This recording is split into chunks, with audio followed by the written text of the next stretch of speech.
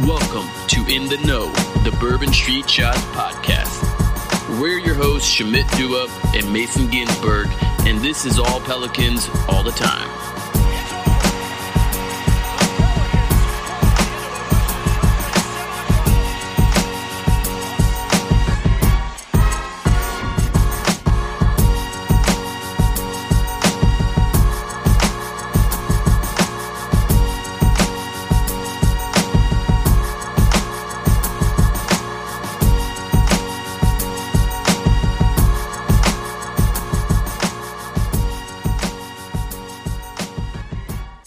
Welcome to In the Know.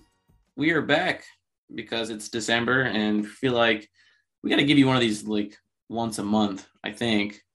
We should probably do it way more often, but you know, we have obligations. Mason, how you been?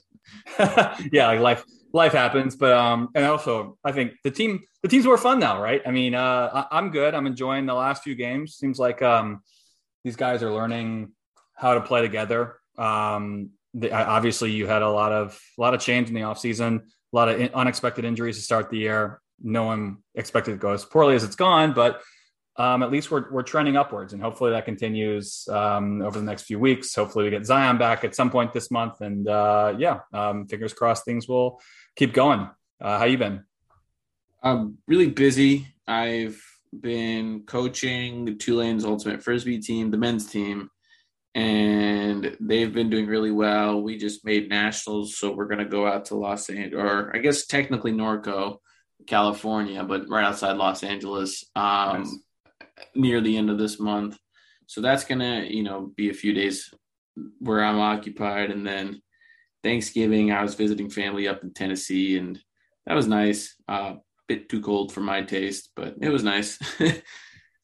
Nice. Yeah, I'll be we'll be in New Orleans for the balance of this month. We're just we're doing the snowbird thing that I think a lot of people tried to do last year during the height of the pandemic. We're a little late, but we're blessed to be able to work remotely for now. And so we're doing we actually broke our subletted our place in Chicago, so we don't have to. So we can throw that rent money at other things. And so right now, staying with parents. I'm going to spend a little bit of time in Austin in January, and just avoiding the cold for as long as possible, I don't blame you, man. My uncle and aunt are going to move to Chicago after the new year. And I'm like, you guys are crazy people, but, Good luck. Yeah, good luck.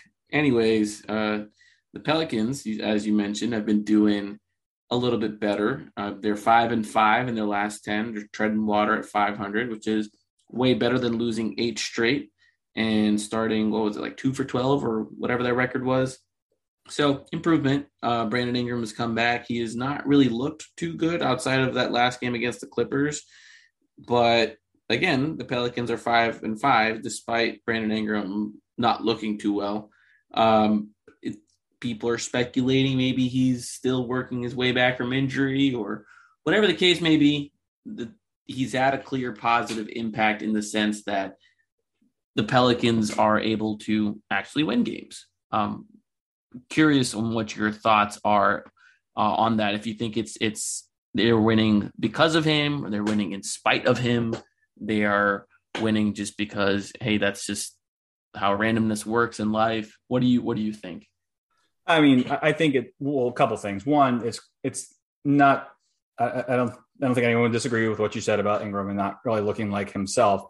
At the same time, we've been able to see what the Pelicans' depth looks like in the absence of him, and so even a BI at a certain high, not 100% is better than what the Pelicans have been throwing out there, and so you can clearly see not just that, also teams care about him and how to defend him. So I think that you saw earlier in the season how there were opponents pretty much locked in on Ingram and made other players try to beat them. And Ingram still got his, but at this point he's, at less than 100%. I think teams have still kind of keyed in on him, which is why he's been less effective.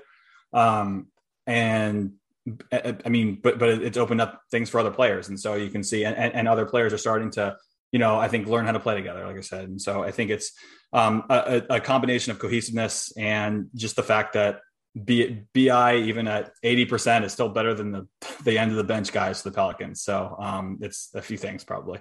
Yeah, I think that's a huge point, is that that's just way less minutes that go to Garrett Temple, for example.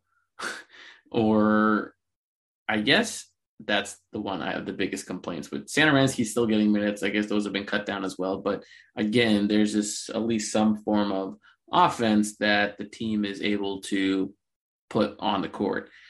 I was interested to see what would happen to the rest of the players once Ingram came back. You know, the pressure would go down and we would see efficiency rise. And we haven't really seen that with the guards. Like Nikhil is still struggling, to put it nicely. Devontae's streaky. Josh Hart is Josh Hart. So I'm curious what you make of the overall offense and why it really hasn't taken a step forward, even though Ingram is back. Yeah, it's a great question. I don't have any clear answers. I think, you know, Ingram's health has clearly impacted the team and their overall efficiency. It's hard to pinpoint. Like Josh Hart, I think he was punching above his weight class, to use a tired phrase. In terms of his scoring, I think, you know, his improvement has been real, but at the same time, like you can't expect to get a lot of offensive output from him in the scoring column. Like you said, Devontae is streaky. He has no problem taking difficult shots. I really haven't paid close attention to know, has the shot difficulty for him improved? It hasn't seemed so to me. And so obviously Nikhil, I think, is forcing things and not even trying to make things easier on himself, which is a big problem. But it's tough to really identify. It's also a function of their competition, right? In recent games, they played good teams. I mean, they played Utah twice. Gobert is not someone who's fun to go against for any player who likes to attack the paint. So yeah, I mean, I think maybe we're looking at a small sample size situation here where they played good teams over the past 4 games: Washington, Utah, and the Clippers. So, maybe the Pelicans' upcoming schedule, it's nice. I mean, apart from whatever you want to think about Dallas, I think Dallas is not that good right now, but they're honestly one of the better teams the Pelicans are going to play over the next couple of weeks. I mean, they've got Dallas twice, Houston, Denver, who's incredibly injury depleted, Detroit, San Antonio, Oklahoma City. So they've got a chance here to make some real noise, with or without Zion, as long as the recent play continues. You know, I think you're going to find this surprising. I'm looking at the last 10, which is since Brandon Ingram has come back and they're 5-5. The players who have a positive on-court rating, players who actually have gotten real minutes, so that doesn't include Jackson and Trey and Najee and those guys, are Billy Hernangomez. He's a plus 6.2, or the Pels are a plus 6.2 with him on the court. Kyra Lewis, Pels are plus 6.3 with him on the court. And then Brandon Ingram. 3 guys. And then so Brandon Ingram is only 0.5. So it's a plus 0.5. And off the court, the Pels are even. So his net is a 0.5. But the guys who have a positive net, again, are Kyra Lewis and Billy Hernangomez, outside of those garbage time dudes. And that's surprising to me because you feel like the starting lineup, a lot's been made of it and how like they're pretty good and they've traditionally been pretty good, but it's really these bench minutes that have been winning games for the Pelicans. Like everyone else is has a negative on-off. Literally everyone else, including Jonas. And I guess kind of like taking Jackson out of the rotation and putting Billy in there, I guess has been the fix for the last 10 games. It's wild, right? I mean, like even just in spite of the fact that, I did think that Satoransky was going to bounce back. He started about as bad as you could start. And while I'm not, I'm still not really that impressed by him. He has played better of late. But like, this, nope. You don't agree? Nope. He's fucking terrible. I'm sorry, man. Do you think he's worse than Temple? I think that's like, I think you're asking two very similar questions because they're both terrible. I was trying to come up with an analogy. I didn't have a clever one. No, they both suck because let me tell you, the Pelicans are 12.2 points per 100% possessions better when Satoransky's off the floor. This is over the last 10, and that's 29.2. It's negative 29.2 for Garrett Temple. It's terrible, absolutely terrible. Yeah. I don't know, man. I don't think they give you anything. I mean, I wouldn't like both of them out of the rotation. Obviously, I think that I'm not. I just think I prefer Satoransky to Temple. Not that either one are very good, but at the same time, they've got to figure out bench minutes for somebody. And I think the fact that Billy's been able to pick up the second unit. I think to a lesser extent, Kyra. I mean, he's had a couple of really nice games, but I think Billy's been really consistent and he's impressed me. I mean, I didn't think moving to him would create this kind of uplift, and it clearly has. I'm not sure if that speaks more to Billy or to Jackson, but either one is. I don't know. What do you think? I mean, is it Billy's just been playing really well, or is it, are we just seeing how bad Jackson was? Both. I mean, I think Jackson was terrible. I think Jackson needs time to sit a little bit. And again, he's going to be one of those guys that I've said this ad nauseum, but he's going to benefit when Zion comes back. He's going to benefit when there's like a real guard. And when your guards are Satoransky and unfortunately Kyra and Nikhil, those guys have not been very good. Jackson is going to be lost. Because none of those guys are effective pick and roll players. They're just not at this point. And Nikhil is the closest thing you'll get.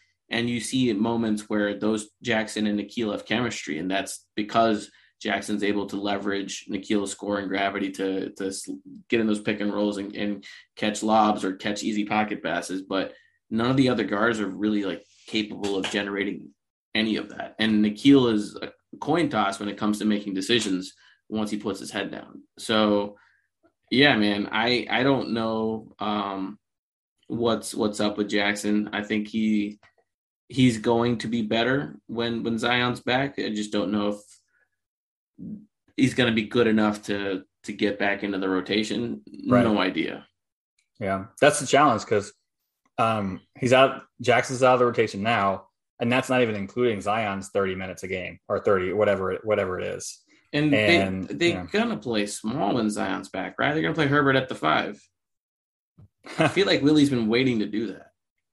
Yeah, maybe. And so, yeah, the main point being that, yeah, where do the minutes come from? And so if Hernan Gomez isn't relenting, I mean, you're not going to give his minutes to Jackson unless you really feel like you're punting on the season, or unless Hernan Gomez takes a big step back. And so, that between him between Jonas and then a combination of Herb or even Zion at 5 minutes, like it's just going to be really hard to get back into it. And so, without a trade of some sort. And so that's the only way it seems like is if a hand gets forced and you trade like a big for a guard or something like that, and to create more backcourt depth. And so, which they should trade Satoransky for Kemba Walker. What? Why do the Knicks entertain that? Because Tom Thibodeau said Kemba Walker is no longer going to be in our rotation. Okay. Why does that mean they want Satoransky? Well, send him a second round pick. Look, they don't want Kemba. They're not going to play him. So I just don't think he's going to be that difficult to acquire. So use a couple, like a second round pick or two. Send him Didi if you have to. Whatever you need to do. There's not any real value the Knicks are going to get for Kemba.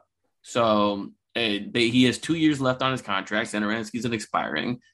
Knicks love creating cap space. Send him Satoransky and grease the wheels with a couple picks if you need to. Yeah, I mean, so yeah, there's two things there. One, I mean, there's the whole 28 other teams logic where you can, is there anyone else who really wants him more? But your point about him having 2 years is also fair. He's got another year, and if he's already out of the next rotation, like is that money a team wants to take on? And so because they have Derrick Rose, they have quickly. Yep, they're all the same player. They just are better than Kemba at this point, or they're just more worth investing in for the Knicks. Yeah. So give him, some guy that looks like he can play defense. I mean, if the Knicks want to send us a first, take Josh Hart, give us Kemba, and give us a pick. I'd do that. Me too. Yeah, for sure. I find it hard to believe the Knicks would, but yeah, I mean, I would support a move like that for sure. I just, yeah, again, taking it back to Jackson. I mean, is he trade bait? I mean, do you think that there's a team out there I don't think obviously he hasn't done enough in the NBA to have real positive value, but I do wonder if there's a team out there that thinks they can maximize him, that would give up something of value for him. But who knows? Yeah, I don't think there is a team out there. Not with like everything that Jackson comes with in terms of like craziness.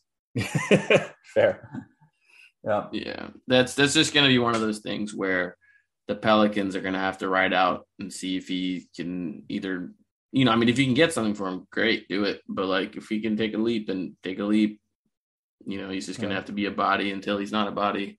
And I think his qualifying offer might actually decrease because he might not hit like the starter criteria. I mean, he most likely won't hit the minutes criteria or the starter criteria in his fourth year. So he's going to be. Yeah. It's going to be the difference again. Well, like monetarily, yeah, so it's a lot of money. It's several $1 million, especially for him because he was the 8th pick. I don't know the exact number off the top of my head though. Yeah, so that's the reason I asked is because it is a lot of money for like the full qualifying offer, and I don't know if I would offer it. It's a tough call. I mean, at the reduced amount, assuming it's it's meaningful, then that's a different story. But hard to say he's earned it at this point. He's had like one good stretch in his career so far, essentially. So what you're saying is, if David Griffin threw him an extension this summer, you would chain yourself to the Smoothie King Center. Well, tell me what the value of the extension is, and then I'll let you know. I mean, but yeah, in most cases, let's say it was 3 years, $25 million. Man, I don't like. I want to buy in. I mean, I think you and I both have been a little bit more forgiving on him in his case so far, but hard to justify through my eyes based on what I've seen so far. Tough. Very hard to justify. I mean, like that's, you look at the centers that you can get, and it's like, why would you invest that money if you're trying to be a semi-competitor? I mean, he's got to show you something, and so either they got to start trying him out at like the 4 spot a little bit, or they got to give him like the ultra green light from the 3-point land. So he's like, maybe this guy is like a 36% shooter from deep on 6 attempts a game. Like that would mean something, right? Yeah. So they need to figure out what the hell they have for them, because currently, like there's guys like Hartenstein or JaVale McGee or, other players that are close to minimum level or biannual level centers that are just flat out way better. I mean, you look at even like Frank Kaminsky, who it doesn't really cost all that much and has been spelling the Suns when Ayton was injured. I mean, Ayton played really well last night, but he was spelling the Suns a little bit. And again, just you can find bigs to be effective for cheap. We have one in Billy. Yeah, and to bring this full circle back to the comments around Satoransky and Temple, like that's, I think, the one thing I have. It seemed like Willie was getting into this more consistent rotation that was better. But I mean, and the one big drawback for me was Temple. And I really feel like I would have liked to see, someone slot in at the backup 4 and get those minutes instead of Garrett, because like you look at the guys who are bringing off the bench was, Kyra and Satoransky, that's those are your guards. And then, in Nikhil too, like those are 3 guards. And then besides that, you have Billy.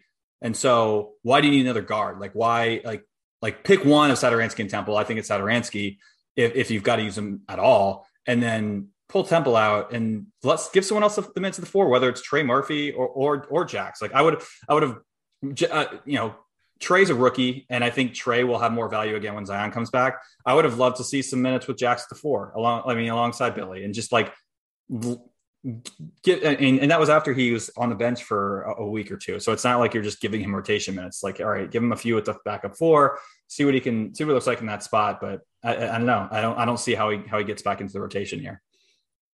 Yeah, Willie Green clearly does not like Najee Marshall, and he clearly is not going to trust Trey Murphy. And to be completely fair to Willie Green, Najee Marshall has not shown anything this year to show that he deserves minutes. So I don't know what happened, but this dude just is another guy that needs to, I guess, I don't know, get his focus up. I don't know the best way to put it. Maybe he's just not that guy. Maybe it's a talent issue, and he's just not who we thought he was. But yeah, you're right. I think something needs to be done at that spot. But I'm so curious to see how the hierarchy shakes out when Zion comes back. However, I do have a question for you. Two questions. What would you guess is Thomas Satoransky's points per game over the last 10 games? Well, I know I remember seeing he scored 0 in the Clippers game.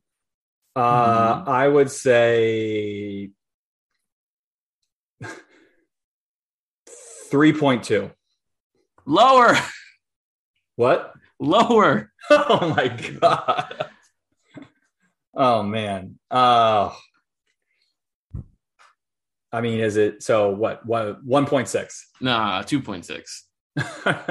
2.6 points per game in taking 3 shots. And 33, 14, 71 as his slash line. Here I was in our last podcast yelling about, I think it was last podcast, about how he's been an above average 3-point shooter in his career, and he's got to take more of those and be more willing to shoot. And of course, he goes back and shoots 14% from 3. Great. Yeah, but he's taken the grand total of like 12 threes. So it's just I just don't understand what purpose he's serving out there except for being big and getting cardio. And then Garrett Temple. Garrett Temple, at least over the last 10 games, is shooting 37.5% from 3. It's like, okay, he's hitting his shots. The team is hemorrhaging points while he's out there, but, Garrett Temple, he's averaging 4.1 points a game and on 3.5 shots. So, stellar offense there. And I mean, the quote unquote value of him as a bench rotation player when they got him was defense. And like at the same time, like obviously he's the oldest player on the team. He's 35, and so you knew that like he wasn't always going to be this like. Eventually, whatever you have on that end of the floor starts to decline. So like if you're hemorrhaging points while he's out there, like I just don't understand why he's out there at all. I'm pretty sure he leads the team in 3-point fouls. Well, that was a void that had to be filled. So better. I guess he's there to take the mantle.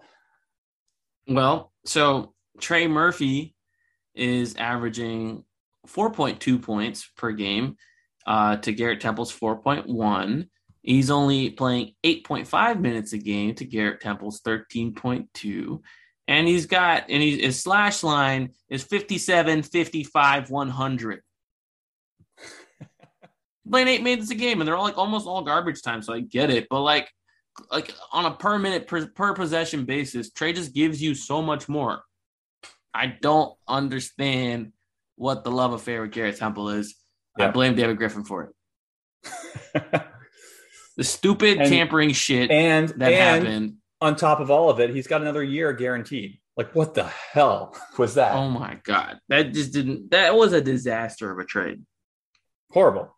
I would 100% have let Lonzo walk. Just walk, yes. And gotten a trade exception out of it. Yep. 100%. Yeah. Like you just like, even if you can argue that you think that those players will be positive rotation options this season, which is not a great bet, obviously. Giving Garrett Temple the second year was probably, what I was the most irrationally upset about, not irrationally as in it was, it was actually a good move. Obviously it was a bad move, but I was way more upset about it than it actually probably is detrimental to the Pelicans, just because it seems so unnecessary and I just think useless. you're an appropriate level of upset about it. I Oh, will only walk back my anger, and that's not completely walking it back, only some of it, if and when they package that salary into something useful. Yeah. But how many times have we said that It's over too the many past couple of times. years? Too many times. There it is, Miller, baby. Got a Steven Adams. Very useful. Very useful salary. Anywho, enough on those guys. The real I feel like star of the show. we've been kind of negative, and the team's actually been better lately. The real star of the show is Herbert Jones. Herb Jones, monster defensively. I mean, dude's just throttling everybody. That's what I tweeted out the other day. He's throttling everybody. I don't have a better word for it. Maybe suffocating. That's just like puts a lid on everything. And anybody who tries to score on him, they can't do it because it's not on Herb. Can't do it. He's actually shooting 37.5% from three. Thank you very much for the last 10 games, not overall. I'm only looking at the last 10, so any stats I cite going forward. However, he's only taken 8 shots from three. Enough of a sample for me. I'm in. He is 11 to 12 on the free throw line, which is pretty solid. Yeah. Yeah, man. I mean, dude just knows where to cut, knows where to be, knows he's like a mistake-free player. And I'm super excited to see how he functions when Zion is back. And I want to see the small ball wing-heavy lineups with him.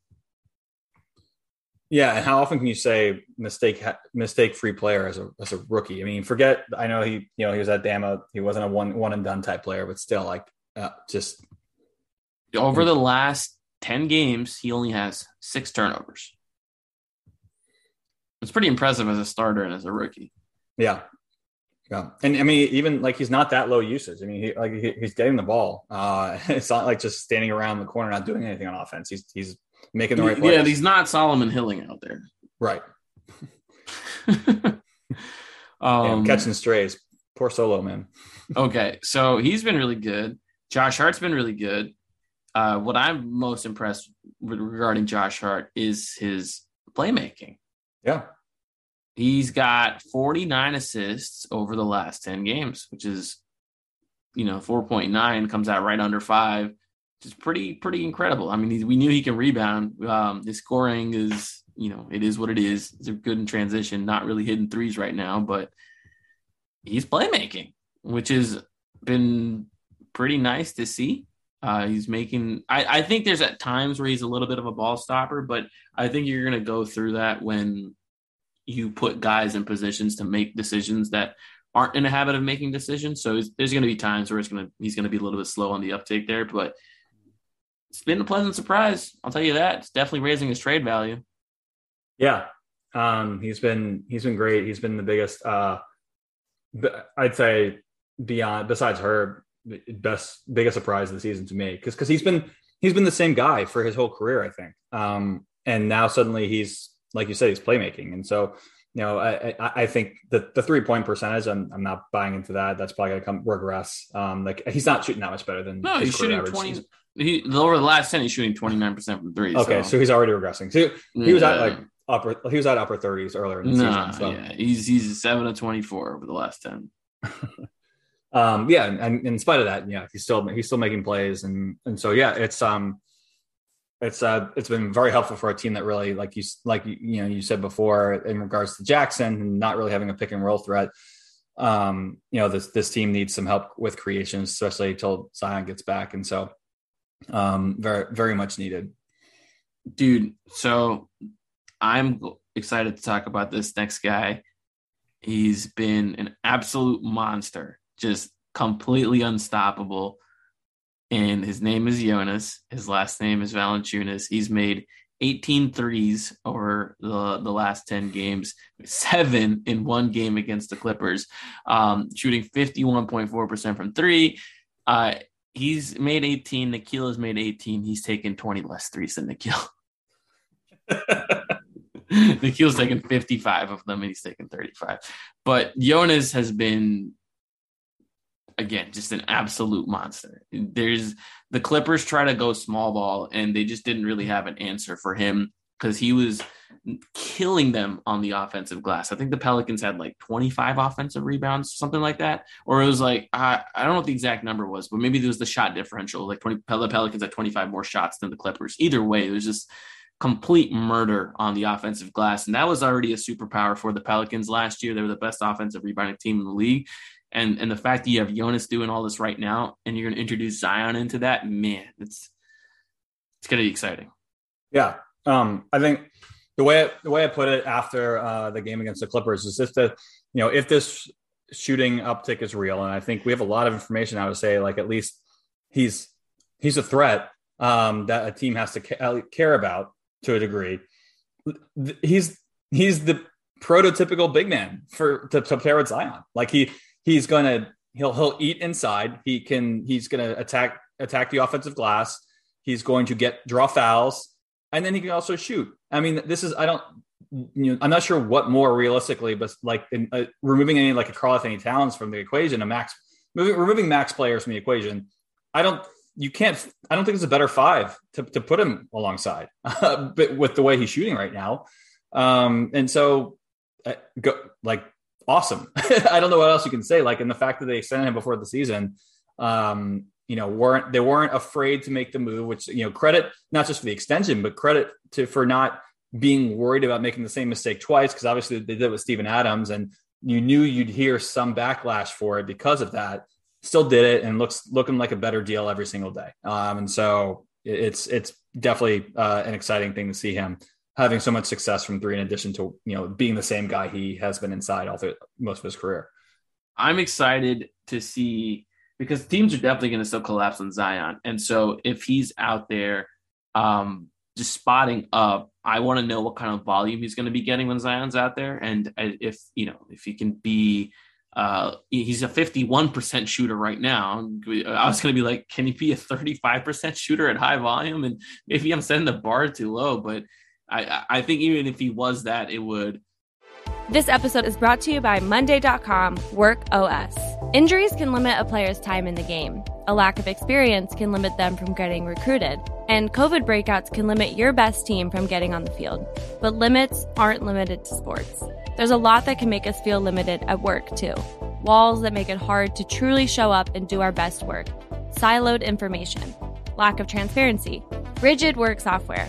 That's why there's Monday.com, the customizable work software that helps you work without all those limitations. Departments of any size and organizations from any industry rely on Monday.com to build, run, and scale all their workflows. With Monday.com, teams have a unified platform where they can gain insights from each other and work better together. With everyone gaining visibility into each other's work, people at all levels can get clarity into where progress stands, and everyone knows what's up without having to constantly check in. Leave your limits behind and discover what you can accomplish with Monday.com. To start your free 14-day trial, go to Monday.com/podcast. It would be really beneficial for the offense, and clearly, he's capable of being so much more. It's going to be so much fun to watch. I just don't know when we're going to get it. Yeah, and one thing I've been thinking about a little bit recently is how the Pelicans use Jonas when Zion's back. Does it allow them to play Jonas more? And so I think we both share concerns about how many minutes Jonas has played this season, but it's also about the kind of minutes he's playing, where he's playing down low and he's battling. And if your role for Jonas changes, and not massively, but if you're really spotting up a little bit more when you're running through Zion, does that allow you to extend his minutes a little bit more than you maybe felt comfortable doing before? Which again helps with the bench problems the Pelicans have had. I mean, all Billy's recent improved play aside, limiting the minutes for bench fives, I think, can only be a good thing for this team. And I'm not trying to run Jonas in the ground, but I do wonder how his role could impact how many minutes he can play. Yeah, I wouldn't go as far as saying that he should get more minutes when Zion's back. However, the staggering of units is going to allow for some pretty interesting combinations. Either Zion's going to be beating up on some bench bigs, or Jonas is. Yep. And no matter who is, it's going to be a problem for the other team. And honestly, I think going back to what I said earlier is I think with Zion's return, it really allows you to play without a center, in my opinion. And so, I think there's going to be matchups where you don't see Billy out there. You just see Herbert and Zion and BI, because you can play Zion and BI more knowing that, Jonas and some of the other guys can carry the bench units if they need to. Right. Yeah. And that I think the value of Josh Hart is really pronounced in the lineup like that too, just because the one thing that scares me about that kind of pairing is the defensive rebounding. And so Josh is obviously throughout his career has been really good on the defensive glass. And so if you've got a combo of Zion, Herbert, and Ingram out there, you're not going to win many battles on the defensive glass anyway. And so, like you said, Willie can get creative about how he fills out the rest of those types of units. Yeah, definitely. I would like Josh Hart out there, and then maybe it is Nikhil. That's the last guy, but I would like more of a shooter. I would love if you just put Trey out there. Just be a big dude, and it's an all wing lineup, and you have enough playmaking out there, in my opinion. And you have size. So I would love that. You could just switch everything too. Yeah. I think you put Trey out in that lineup. I mean, trying to figure out ways for him to succeed and really get more comfortable out there as a rookie. I don't really know a better combination of players for the Pelicans to help him do that, except for that one. So, agree. So here's a question for you. How long into his career before Herbert Jones ends up on an all-defensive team? Well, the point of comparison is probably DeJounte Murray. Or Matisse Thybulle, right? Or fair. But also, I like Murray more because the Sixers have had more success than the Pelicans, and I think that helps as a team. Winning more games got that type of attention. So Murray, in spite of the Spurs not being great, still made it on and not playing a ton of minutes. I know we were all yelling about it because Drew played twice as many minutes as Murray that year. But I mean, I think you can crack it in your first contract if you're playing enough minutes and you're making that much of an impact. And I haven't looked at the defensive on off for Herbert. I mean, it's a lot of it to me is eye test so far, and how much is impacting the game on the defensive end just by himself. With EPM, he's top 10 in the league right now. Period. Yeah. Okay. Yeah, top 10. I mean, so is Jokic, but the rest of the list looks pretty nice. It's a huge fucking grain of salt, man. I think Jokic is up there just because Denver's bench has been just injury ridden, and they have nobody out there. I mean, even Austin Rivers got hurt right now. I mean, they're just losing people. So his on-offs are going to look really massive, and they're going to look pronounced in those advanced stats that sort of rely on that. But the rest of the list looks nice, man. Look like the rest of the list has legitimate defenders on it. Anyways, I think it's impressive. He was Herbert's top 10. Yeah, I mean, I think if he keeps carrying this forward and improving, I think year 3 is totally reasonable. I don't know if he gets that kind of notoriety in the second season, but I think if the Pelicans are a good team, like a good team, like 50 win plus team in the second season, which is virtual impossibility given everything that goes on with his franchise. Given the fact that they're the Pelicans. Right. Given the fact that they're the Pelicans. But, in the make-believe world where they're a good team, I think he ends up on one. Yeah, for sure. Yeah, I'm so excited to watch this kid develop. I think there's a lot of people on this team that you can root for.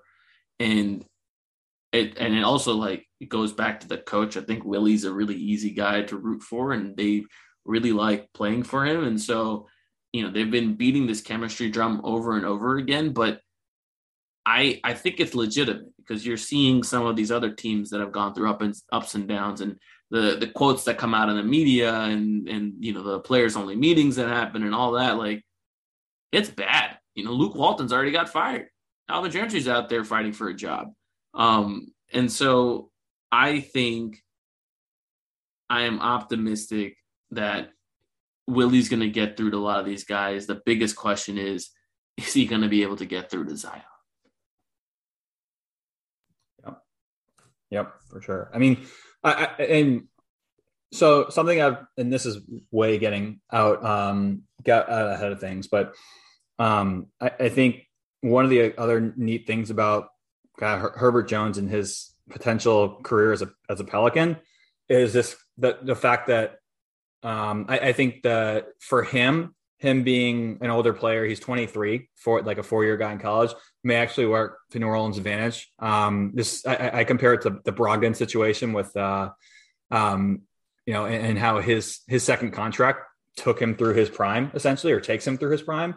Would be the same thing for Herb Jones. And like, I'm not saying that he's like, going out and getting a max in the second contract, but I am saying that like, it's cool to feel like you've got to know you have kind of like control over a player through restricted free agency, and be able to match anything for contract 2, which is not, more potential development type years. It's the meat of it. And so, I think a lot of times fans just say, oh, well, he's older and that's not good, because, you only have so many years of being a productive player in the NBA.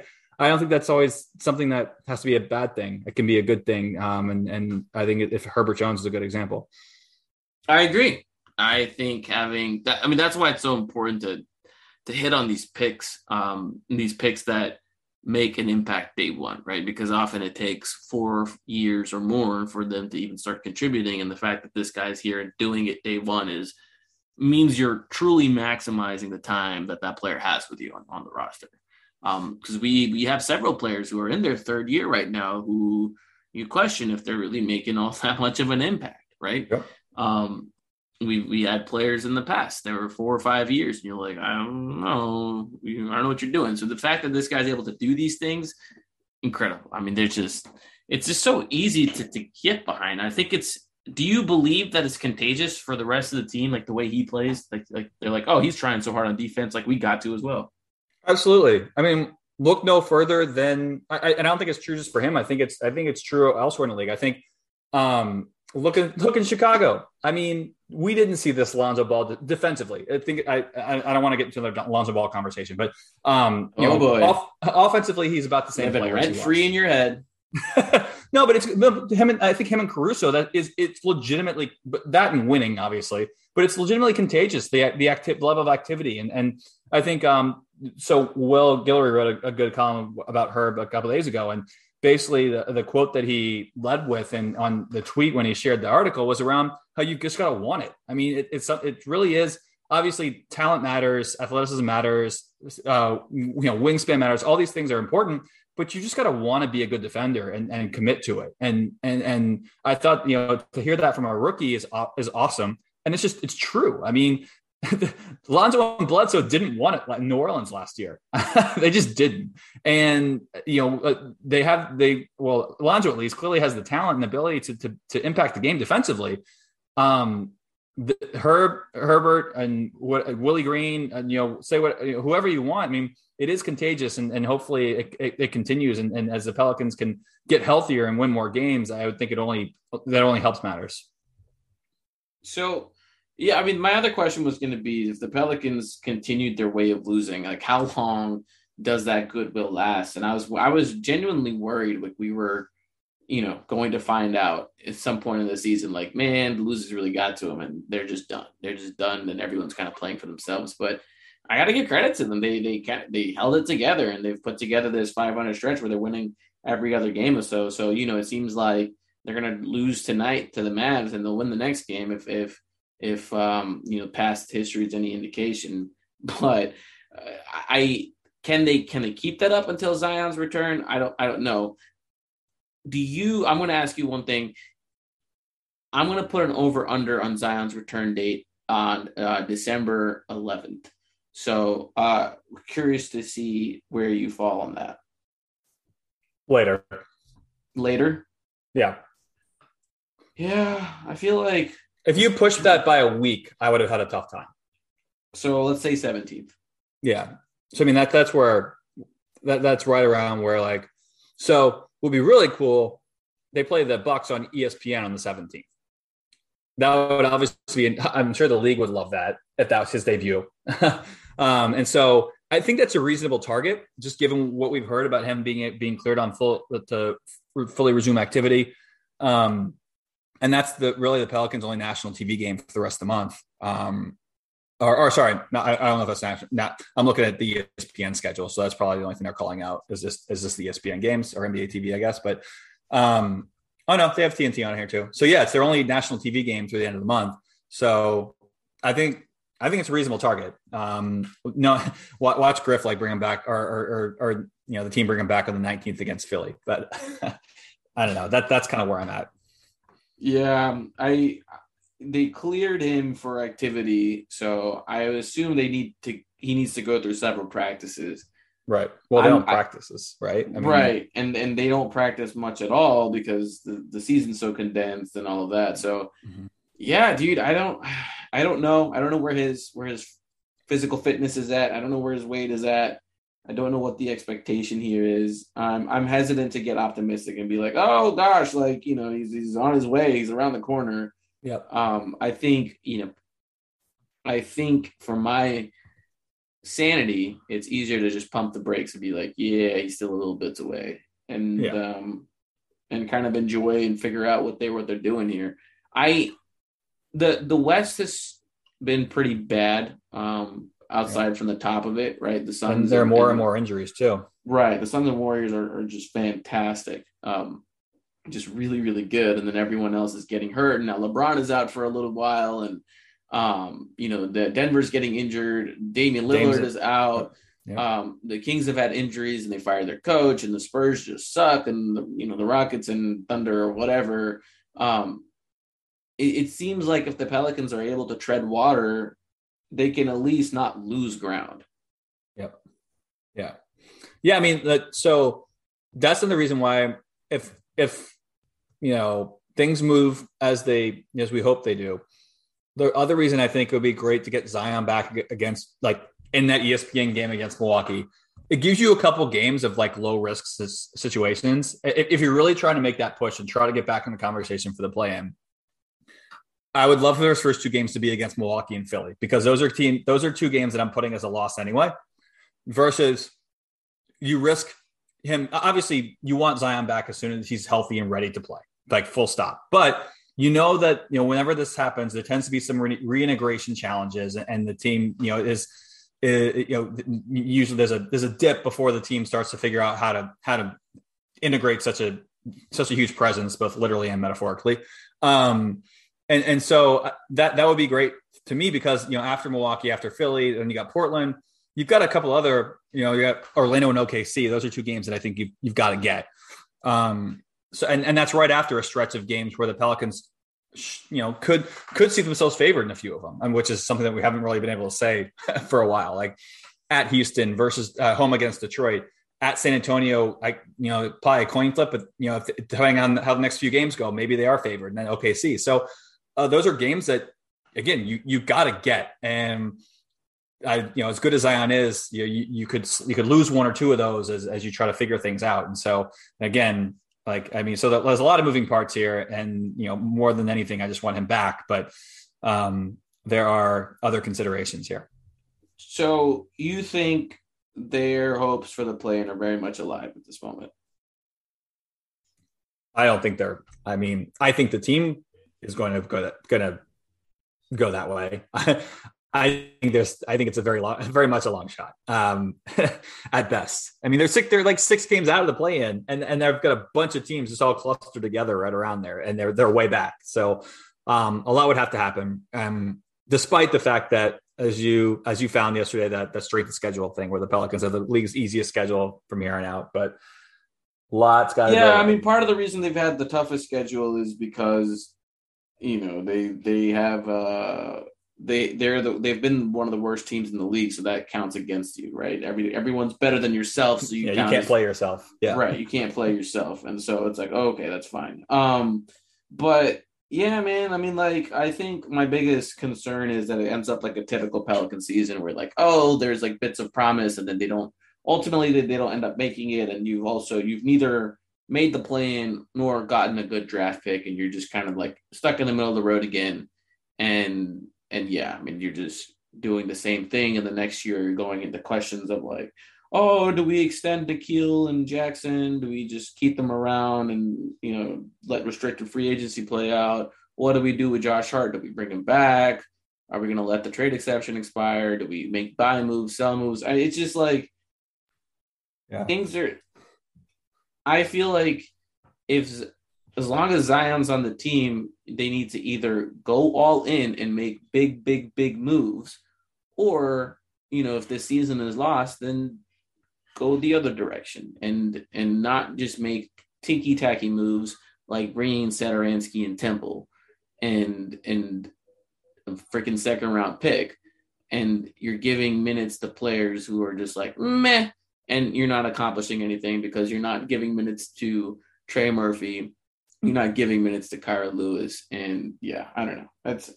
I just hate this middle of the road approach. I think they need to be aggressive, and I would love for them to have a really good pick. They don't have to select someone from the pick, and then they use that to go all in, because I think there's going to be a lot of disgruntled players by the end of this year. I really do think there's going to be more player movement this summer than there's been in the past, not in free agency, just trade-wise. And so I think they need to be gearing up to make the next move with Zion, and then if Zion's like, oh, well, buddy, I'm leaving, whatever, you'll recoup all your assets when you trade him. So, and you'll have a foundation of a good team because you'll still have Ingram, you'll still have Jonas, and you'll still have whatever you just went all in for. And if you had to trade Zion, you can easily like build a team around those pieces. Yeah. So we'll get to questions from folks later, but I think what you said is especially related to. So one of the questions we got from Remy McSwain is, can you pinpoint where we are on the season? Slow start. Team starts putting it together. Fans get excited. Key player returns from injury. Adjusting results in a losing streak. Roster adjusts. Team looks good. Injuries return. Grasp at the play-in spots, but fall short. Like that's everyone how many knows what's coming. Everyone knows what's coming. How many Pelican seasons can be described roughly with that? I mean, all of them. All of them. It's so sad. All you can do is laugh at it. But yeah, I don't know, man. I mean, like, yeah, if they're serious about this, if they're serious about making a run, then I would like to see them come December 15th, start making some moves that signify that. Stop playing Satoransky and Temple. Trade them if you can. Use your trade exception. Commit one way or another. Okay, and then if you commit this way and come up short, whatever. I don't blame you. But if you're just going to sit on your ass. And the other thing is, it's a question for you. Do you believe Griff's going to have the autonomy he's had in the past? Because I know when AD requested out, they forbade Dell from doing anything that trade deadline. They're like, you can't trade for people. You can only trade away people. So do you think Griff's going to have the level of autonomy he's used to experiencing this deadline, given how everything's shaken out and Zion's status for the future is questionable? Man, that's a great question. I don't know. I think it's a dangerous game if you think he's on thin ice and you think he's not going to make it through. I feel like there's also a lot we don't know about Zion, his camp, what they're funneling into the Pelicans front office and ownership. So there's a lot of stuff that would help to make this more clear, but I think my answer would be yes, but within reason. So like, there's probably moves that they would let him make. But there are probably others. There are probably, there's a line that has to be drawn around how much you can do or how, what you can, how far into the future, what the trades you're making are going to impact this team. But I don't know. That's a really good question. Yeah, I agree. I think non-answer. Yeah, I agree with your non-answer because it's complicated and, I don't think that they've made a concrete decision on Griff's future yet. I think they're going to wait and see how things shake out. They're going to see what Zion wants. So we'll see. I think in the meantime, he's going to have the freedom to do what he's able to do, especially if like good deals present themselves. I still think the targets right now needs to be guards. And so if they are serious about winning, they should, as soon as Kemba's eligible for a trade, I think it's December 15th. I could be wrong. They should trade for Kemba, get rid of Satoransky, and see what happens. I'm not trying to make apples to apples comparisons, but the Knicks sucked last year until they traded for Derrick Rose because they were playing Alfred Payton and Frank Ntilikina and I forget who else they had, but they just didn't have any guard play. They traded for Derrick Rose, and all of a sudden they looked good. They went on a run, and so I'm not saying that the Pelicans can do the same, but cutting out clear negative in Satoransky and then taking a shot at a guy who can legitimately run a pick and roll and is actually shooting quite well from three this year and has been a pretty prolific off the dribble 3-point maker over the last several years is not a bad gamble in my eyes. Yeah, I'd be good with it. I mean, I think given the minutes that he'd be taking, the player, I mean, that's kind of seems like it's not if you can make it for a second, I would say it would be a no-brainer if his contract was 1 year. I think there's certainly more to consider when he's got a second year, but I guess like always, Pelicans can talk themselves into by saying, oh, he's salary filler for a trade next year, and in the trade that inevitably will not happen because it's the Pelicans. But I can talk myself into it.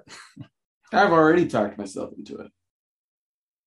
I have talked myself into tanking. However, if we don't tank, then I think they need to make moves like this. I would love for another guard that I've been like, really, I don't know if the Spurs would ever want to trade us guards, but DeJounte Murray, who I've not been a big fan of, has actually been pretty good this year. And I think he'd be a fun get for this team. He'd probably cost a lot to get, though. Well, I think another thing that would be cool about Kemba is just like he's a name. Like he was an all-star, and he can still play, and he's still a good offensive player, and that matters for a team like New Orleans. Having stars together. I'll take what I can get at this point.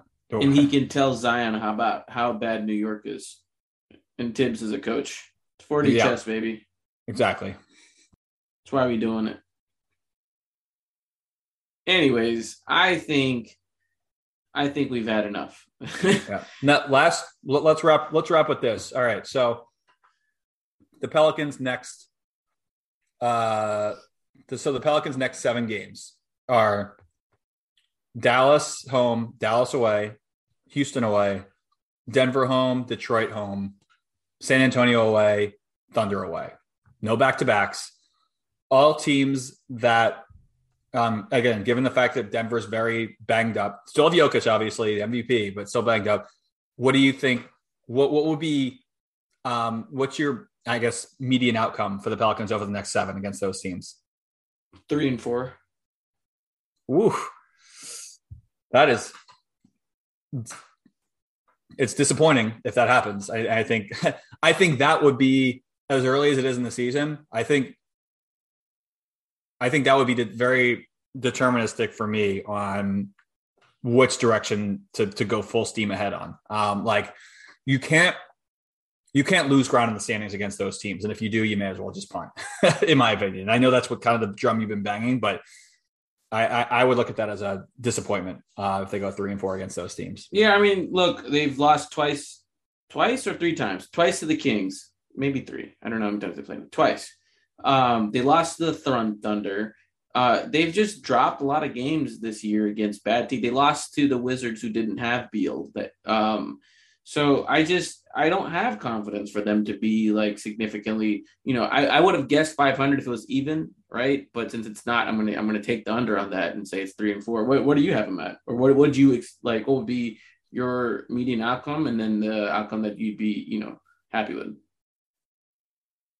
So I think 4-3 is reasonable. So you would be willing to punt if they went 3-4, but 4-3 is like not willing to punt?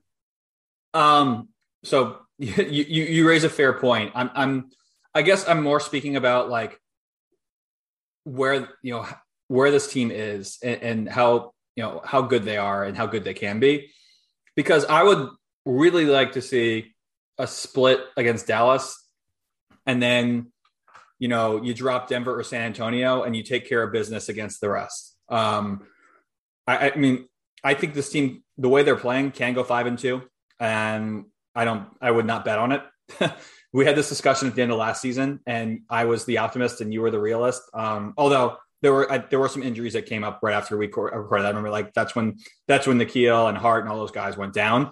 But I do. I mean, obviously, very much see where you're coming from, and I just think this team's got to take care of business against the upcoming schedule like this to make me have any confidence that they can actually make a run for the play-in. So it's less about the record to me, and it's more about just what do I see from them, and what do I think they're how. What if it was like something completely ridiculous where they won both Dallas games and the Nuggets games, but they just dropped the rest? That would be like peak Pelicans.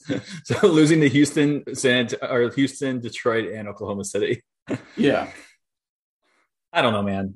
This team, I just that's why I just don't think you can have like outcome oriented like goals and decisions, because weird shit happens all the time. And I feel like, the Pelicans are always kind of like, oh, let's wait and see what happens with this before we decide which way to commit. I'm like, just have a, top to bottom organizational aligning philosophy somewhere and stick to it. And whatever it is, I'll get behind it, but just stick to it. Right now they've been half-assing it for 3 years. Well, I think that's hard because I hear you, but also, I mean, you've got to, with Zion and the situation they're finding themselves in, you've got to push full steam ahead, I think. And so like that conflicts obviously with what a rational thinker would say about this team and where they are in the standings. So I can understand the conflict and the potential like competing interests, but I really think ultimately they've got to push, and they've got to prove to themselves and to Zion that they can be something, even if that's not in the best interests of the draft. Then they need to be aggressive and get some real players in and not be afraid to lose some deals, because this Thomas Satoransky and Garrett Temple's bullshit's not cutting it. Agreed. And like Devontae is a great pickup, but he's like where in the rotation is he on like a high caliber playoff team? Is he like an 8th man, 9th man? You know what I mean? And are you serious? Wait, really? You think that of Devontae? On a high caliber playoff team, you think he could be a starter? No,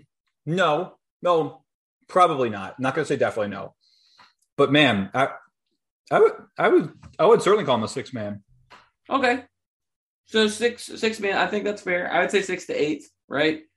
And I think that's fine. A 6 man is probably fair, but it's just one of those things where I mean, I really like him. I think he's the best guard on the team, and I think he's going to look way better when Zion's here. But it's just like I'm done with these singles and doubles. Just like I would love for them to swing and miss, which is what they did with Kyle Lowry. I give them credit, for swinging and missing. They did that with Chris Paul. They swung and missed, but like that kind of mentality should have been there from day one, in my opinion, and it needs to continue to be there. And so I would love to see a level of aggression ramp up. And I know I just said, go swap out Satoransky for Kemba, and that's another single or double. I get that, but I don't think that precludes you from like taking actual swings. Like I think not at all. Yeah. I guess beyond like timely salary aggregation. But that's about it. Right. Jonas is a solid move though. Good for that move, and A+ on locking him up. Love that guy. Yeah. That's great. I mean, that guy's been playing like a top 25 player this year. Yep. Anyways, yeah, we'll see. Hopefully the Pelicans come out with this with this win. You guys are probably going to listen to this podcast after the outcome of the Dallas game has been determined, but that's okay. We're gonna just we're gonna pretend like they won anyway. Herbert Jones locked up Luka. That's what happened. Josh Hart locked up Porzingis. He's questionable. Yeah, if he plays. Garrett Temple, baby. Awesome. Anyways, folks, thanks for listening. Hope you guys enjoyed this, and we'll give you all some of these episodes more often.